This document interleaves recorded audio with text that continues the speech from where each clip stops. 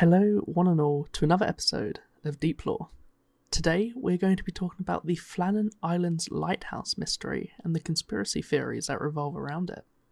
The Flannan Island Lighthouse was built in the late 1890s on one of the Flannan Islands off the west coast of mainland Scotland. It operated without issue for a few years until the 15th of December 1900. A boat called the Arch Tour was on a passage from Philadelphia to Leith, and it noted that the lighthouse was not in operation and they could not see the coastline of the shore. This was then relayed to the Northern Lighthouse Board, who's in charge of the upkeep and the maintenance of all of these lighthouses. The Northern Lighthouse Board then sent a vessel called the Hesperus to check to make sure everything was okay with the people manning the lighthouse.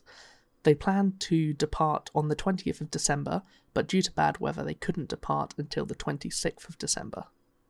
The lighthouse itself was manned by 3 people: James Ducat, Thomas Marshall, and William MacArthur. There was also a 4th man who rotated between spending time on shore and going to the lighthouse. When the Hesperus arrived at the lighthouse, they started to notice things that weren't quite making sense. The flagstaff didn't have a flag on it. The food that was meant to be restocking them was just left unopened, and the keepers were not there to welcome them in. The captain of the Hesperus tried to blow the ship's whistle and shooting a flare up into the air to get their attention, but there was no movement from in or around the lighthouse. A bit of background regarding the island that the lighthouse itself was on, called Elaine Moor, was generally perceived to be somewhat paranormal. Particularly, on the island of Elaine Moor, in a remote location, there was a church that was built in the 7th century by St. Flannan. People believed that it had a sort of aura around it, and travellers who have never prayed or worshipped before were moved to go and actually pray at the altar and follow certain rituals like circling the church's ruins on your knees. So the island itself had a bit of a backstory about having some peculiar feelings around it. Once the Hesperus reached the island to investigate, a man called Joseph Moore went in first to see if he could see any signs. The entranceway and the main gate were both closed, which was normal. However, the beds themselves were unmade and the clocks were stopped. Furthermore, there was food on the kitchen table, but an overturned chair nearby. The lamp on the kitchen table was cleaned and filled with oil, ready to light. Joseph then looked at the belongings of the lighthouse keepers. 2 of the 3 waterproof coats were taken, which implies that one of the 3 men left without any form of waterproof, and in this kind of weather was dangerous. The crew of the Hesperi went and searched the surrounding area of the island and everywhere in the lighthouse. However, no more signs were found, and the keepers themselves were still missing.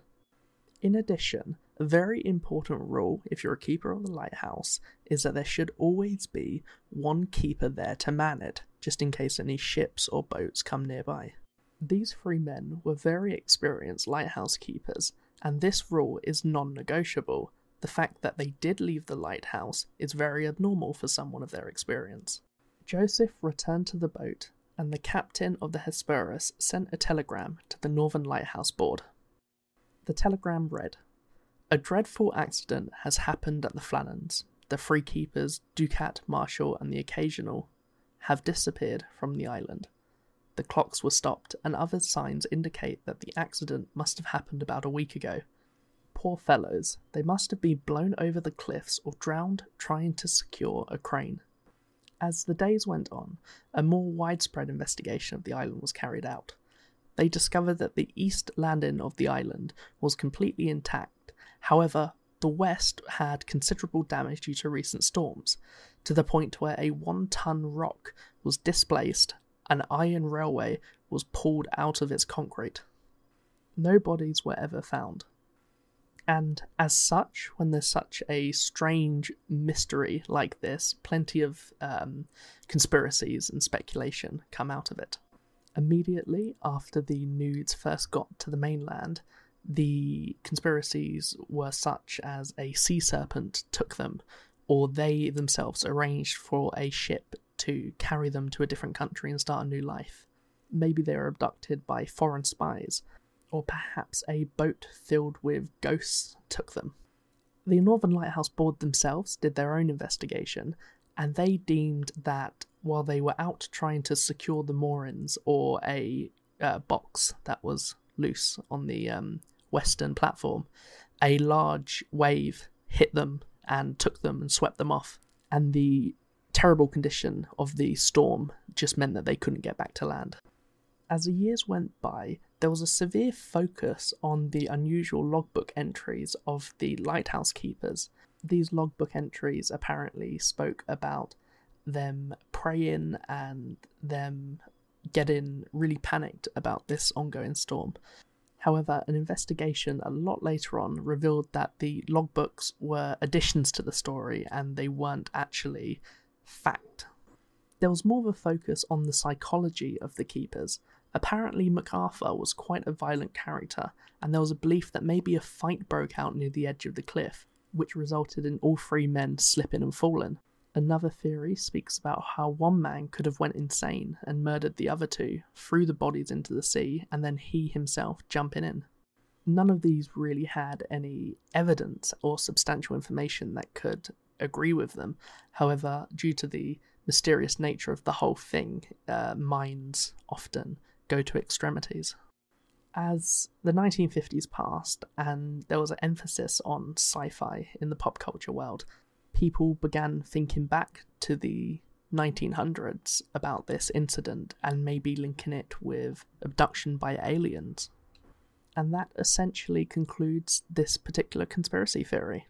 A few closing points I would like to add is that there's a lot that is still unknown. The lack of bodies, the idea that there was apparently quite calm conditions during the days that they would have disappeared. And most importantly, the fact that these three lighthouse keepers were very experienced. They knew what they were doing, and if the storms would have been too dangerous out there and they would believe that there was a risk of them getting injured, I believe they simply wouldn't have went to try and secure a box down if their life was on the line. But I'd love to hear your opinions on it, and if there's any other conspiracies you want me to check out, let me know. Thank you very much for watching this episode of Deep Lore. I hope you learnt something today. If you liked it, leave a like, and if you want, subscribe, I'd greatly appreciate it. We're going to be descending the conspiracy iceberg, and I'd love for you to come along with me.